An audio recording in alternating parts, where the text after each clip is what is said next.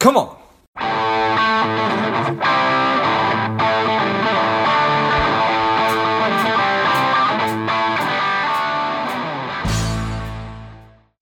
Welcome to Lifeblood. This is George G, and the time is right. Welcome to today's guest, strong and powerful Martin McKay. Martin, are you ready to do this? I am ready, George. Yeah. All right, let's go. Martin is the founder and CEO of TextHelp, the leading provider of assisted software to both education and corporate markets worldwide, believing that everyone shares a fundamental need to be understood by others, and that language is our passport to academic, social, and professional success. Martin, tell us a little bit about your personal life, some more about your work, and why you do what you do. Okay, George, you can probably hear from my accent. I live in Northern Ireland. I was brought up on a farm in a pretty rural part of the world. When I was 12, my dad had a fairly serious stroke, and he lost the ability to speak and write and use his right arm and leg. It had a huge impact on him and also on me and the rest of the family.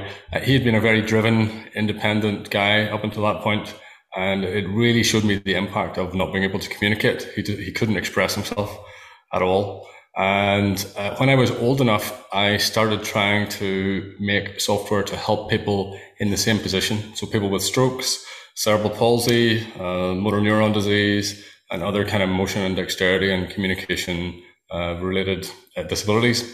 And so that was the original idea. And then the business started to work, but I had a breakthrough moment in Scotland. I was talking to a lady in Glasgow College of Art, I think it was, and she said that she had one student with cerebral palsy, but she had about 200 students with dyslexia. And if I could do something for her dyslexic students, I could reach a lot more people. And so I started to research dyslexia and what type of assistive technology that could help. And I started off by making a dyslexic spell checker. And over the years, we've built a whole set of tools to help people who need help with reading and writing.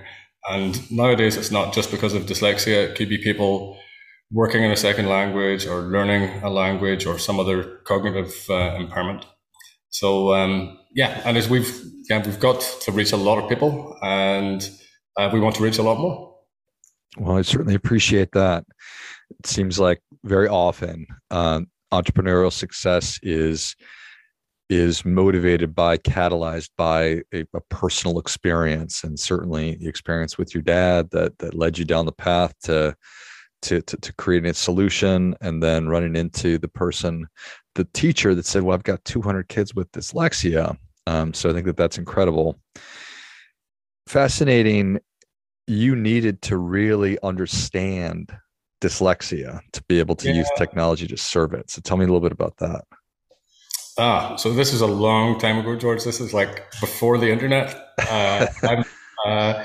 I got onto CompuServe, believe it or not. It's a very long time ago, and I kind of researched, and I ended up getting in contact with a guy called Marshall Raskind, who was based in Pasadena in California. And he had a research center. He was researching kids with learning difficulties, and he had done a PhD specifically into spelling and how dyslexic people spell a little bit differently. He was really generous with me, and he shared his research, and that was the basis of my first spell checker. And just as I learned and spoke to more people, I got to meet more educational researchers and learned a little bit more each time, and expanded the product and grew the product, and it just kind of made it gradually better over time. Nice.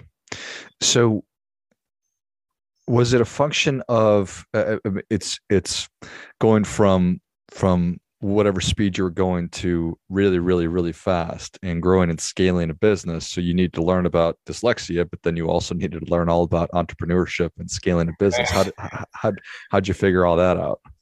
In the early days, probably a little bit like riding a bike. Quite a few fell off my bike a few times. Yeah. Learned to balance. Over the past 10 years, I've taken time out each year for some professional development to try to learn about business development and leadership and all that sort of stuff. But in the early days, it was just, an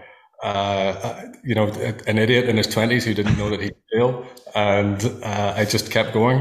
And I'm very thankful. I'm really lucky. I've had investors who believed in the idea and they got on board. And investors tend to bring support with them. They bring help and non-executive board members who can help steer things in the right direction and help with recruitment and help attracting a really good talented team into the organization. So yeah, I'm without external investors, I would say I probably wouldn't have got quite so far. So I owe them a debt of gratitude for sure.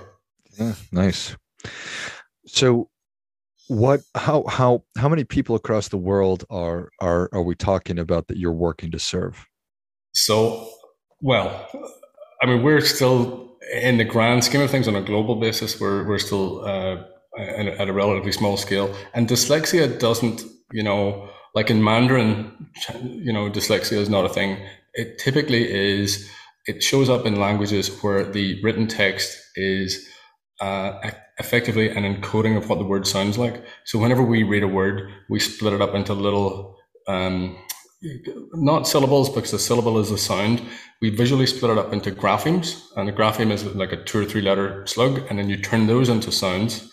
That's called grapheme to phoneme conversion, and then we blend the phonemes, and that turns it into something that we can understand. Lots of dyslexic people can't do that. So pretty much any Latin language, probably half the world, more than half the world. And of that group of people, conservatively 7% of people have got dyslexia. Like 12% of kids are in special education, and by far the largest group of those kids are specific learning difficulties like dyslexia. And, if you're in the workplace, 5% of your work colleagues are probably dyslexic, and they're embarrassed about it, and they don't put their hand up and say I'm dyslexic because they think it's a career limiting move, and they can't read very well, but they're not stupid. And it's kind of like me taking my glasses off. If I take my glasses off, I can't read. It doesn't mean that I'm any less smart than I was, or I can't have a really good, interesting conversation about topics that I've got some expertise on. I put my glasses back on and I can read about all sorts of things. And for dyslexic people, it's the very same thing. You can have a conversation with them and they can be super bright, articulate. It's just when you confront them with some text, it's difficult for them. The piece of their brain that non-dyslexic people use for decoding patterns of text and turning it into sound, dyslexic people have that piece of their brain, but they use it for something else. And they're typically really good designers, really good architects, really good engineers, really good marketers. They have got a talent that is different. We're all different and we all think differently. And it's kind of helping them discover that talent and put it to work by giving them the equivalent of a pair of glasses is what we try to do. So this is probably going to be really oversimplification or an impossible question to ask, but how does text help actually work then? It's really simple. It's really, really simple. If you want to understand what's on your computer screen, you just press the play button and we'll read it out loud. And as we're reading it, we'll color highlight the words that they're as it's being spoken, and that helps build up a link between what the word looks like and what the word sounds like. It helps perform that process that dyslexic people can't do. Then if you encounter a new word, we've got talking dictionaries. There's 101 things. Like if someone sends you a text message, we can read the text message. If you get like something on paper that's hard to read, you can take a photograph of it and we'll read the photograph out loud. If you have difficulty writing, dyslexic people make really inventive spelling mistakes. And, when you understand dyslexia, they don't seem weird. They're very logical. So like a dyslexic person might spell, let me give you an example, George. So if I was to write down the word Lefant, what word do you think that is? Lefant?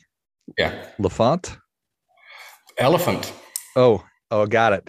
Yeah. So it's Lefant, elephant. So it's pretty logical. So a dyslexic person might spell that way and a regular spell checker won't fix it. So we have got a dyslexic spell checker and a grammar checker and a word predictor. So when you're typing on your phone and you're sending a text message, your phone will predict ahead. But that type of prediction is designed for people with fat thumbs on a small keyboard, and it's not really designed for dyslexic people. We've got word prediction that shows up inside Microsoft Word and Google Docs and Facebook and wherever you are, and it's designed to help dyslexic people not make kind of embarrassing typos. Amazing. Yeah, it's pretty cool. So through using the software, um, is it feasible that somebody could get to the point where they wouldn't need the software anymore, or they just get faster? So yeah, they become more productive, and certainly to some extent they need to use it less because some aspects of the software are about teaching people vocabulary, and as they learn the vocabulary, they don't need that piece of it. Some pieces of it are just about cognition, and dyslexia is not a one size fits all kind of diagnosis. There's a whole range of kind of subsymptoms, and some people will need it less, and for some people, they'll just continue to use it. But I think that the important thing is it unlocks a bunch of productivity, and it lets people get on with the thing that they care about, and it stops them having to worry and be stressed about having to read or write in the workplace or in school. Yeah, I mean, it's pretty incredible. If you have a company of 1,000 people, it's, at least 50 people, 50 of their employees are living and working with, I don't want to call it, with dyslexia. And do you have, I mean, I imagine if I was trying to read without my glasses on, that's It's really just limiting my productivity. So that's totally, yeah, costing. and if you were an employer and you saw like people who had short sight coming in and trying to work without glasses, as an employer, you would say, let's get these people some glasses. They're like super inexpensive, and I think that's the job that we have. We have to try to tell the world about this because there's a kind of misconception in an older generation of people that dyslexic people are stupid and they're not, they can't learn, and that is really just it's an inaccurate perception, and they have difficulty reading the way that short people have difficulty reaching a high shelf, and short-sighted people have difficulty without glasses. We're all different. We're all, and we all interact with the world in a different way. And thankfully now there are tools to help people with dyslexia to just, perform completely like normal. And yeah, in fact, you know, it's better than that because we allow them to read and write like normal people. Like when I say normal, read and write like people who are competent at reading and writing and don't have dyslexia. But it allows them to really unlock that dyslexic thinking, that superpower that they have. Do you know in the UK, GCHQ, which is the government, GCHQ is kind of like our CIA or NSA type organization. They deliberately hire dyslexic people because they think differently and they value them as better. I suppose they make better spies, better decoders, and so clearly already people are seeing the value of this in somewhere where there's a good delivery search. We want this to emerge just generally in the workplace. Literally seeing the world in a different way. So there's immense value to that. Yeah. So I went right to the money piece of it because from an enterprise standpoint, if you have the opportunity to work with a big company, they have the opportunity to potentially write a check for the service. Schools, though, I mean, to help kids, I mean, that's way more heart centric from just sort of just me thinking about it for the first time, but difficult because they lack the resources the companies have. How do you think about that problem? So it's we've solved that problem by making it super inexpensive for schools. Actually, 17% of students in the US have got our software now. Oh wow. And we've got that far by making it super inexpensive. And it's school budgets, public money. It's got to be spent wisely, and yeah, we found a way of making it really inexpensive so that we can reach more and more people. Amazing. Well, thank you for that. That's good. We're very happy to help. That's what we're here for. Yeah, I think that's certainly an incredible thing right there. And the stories that you must get, I'm sure that they are absolutely incredible. So trying to get over the stigma of thinking that people with dyslexia are somehow less intelligent. That's a big thing. Just the awareness piece that this is a big chunk of folks out there, probably way bigger than you could have ever imagined. Just all of it. Yeah, and also, the fact that you're right. It's the fact that people, particularly when they go to a workplace, when they're at school, hopefully, if they've got a good teacher, the teacher will recognize that they're struggling, have them assessed by an educational psychologist, and they can get it. They'll get support because they're dyslexic in the workplace.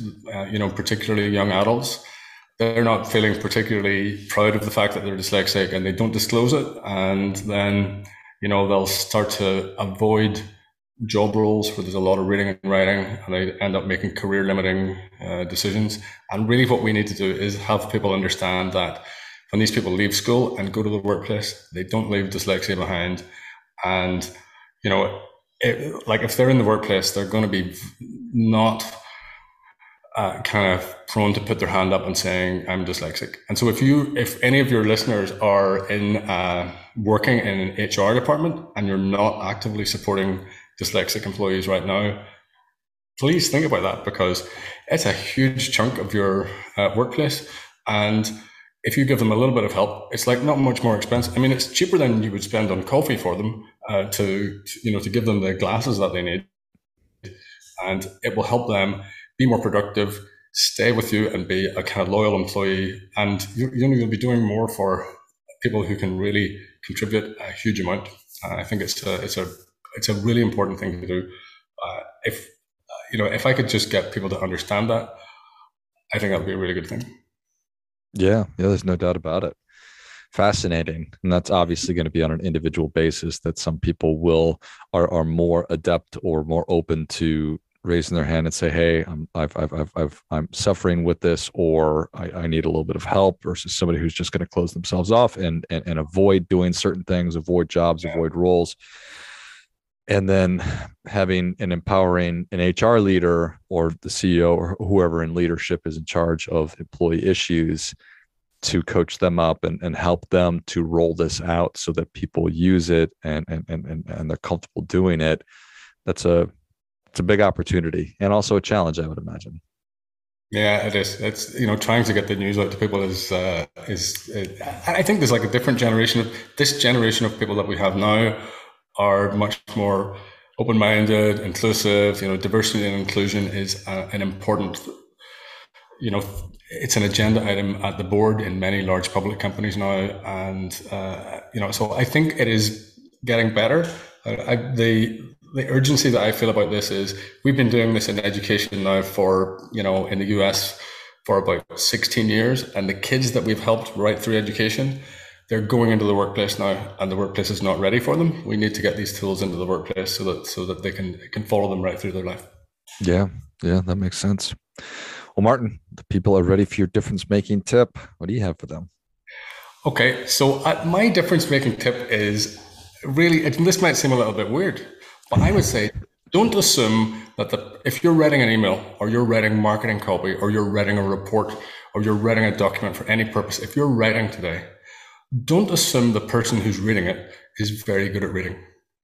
16% of people in the UK are functionally illiterate, right? So that they can't read well enough to identify, to find a plumber in the local Yellow Pages, for example. People don't use Yellow Pages anymore, but it's a very large group of people who can't read very well. So if you write marketing copy or company reports, don't use long words to make yourself look smart. Use short sentences and easy words, because that will make the world easier for everyone. And so that's my tip. Keep it simple. Just don't assume that everyone's as smart as you are, and make the world a little bit easier to read. Well, I think that is great stuff. That definitely gets a come on. Yeah. Cool. Yeah. The easier we can make it on ourselves by not trying to be fancy with 10-cent words and whatnot, it's probably better for everybody just in general. So well said. Martin, thank you so much for coming on. Where can people learn more about you, and how can they engage with Text Help? They can learn more by visiting our website. That's probably the easiest place. It's www.texthelp.com. And if you've got a dyslexic family member, or you're dyslexic, or you have a friend who's dyslexic, they can go there and download the software and use it for free for 30 days. And I would just encourage people to try it out, and they'll find it easier to understand. Amazing. Well, if you enjoyed this as much as I did, show Martin your appreciation and share today's show with a friend who also appreciates good ideas. Go to texthelp.com. That's TEXTHELP.com, and try out the software for free for 30 days. If If you work for an organization, check it out. If you work for an educational entity, check it out. And help a lot of people who we probably didn't realize were struggling. Thanks again, Martin. Thank you, George. And until next time, keep fighting the good fight. We are all in this together.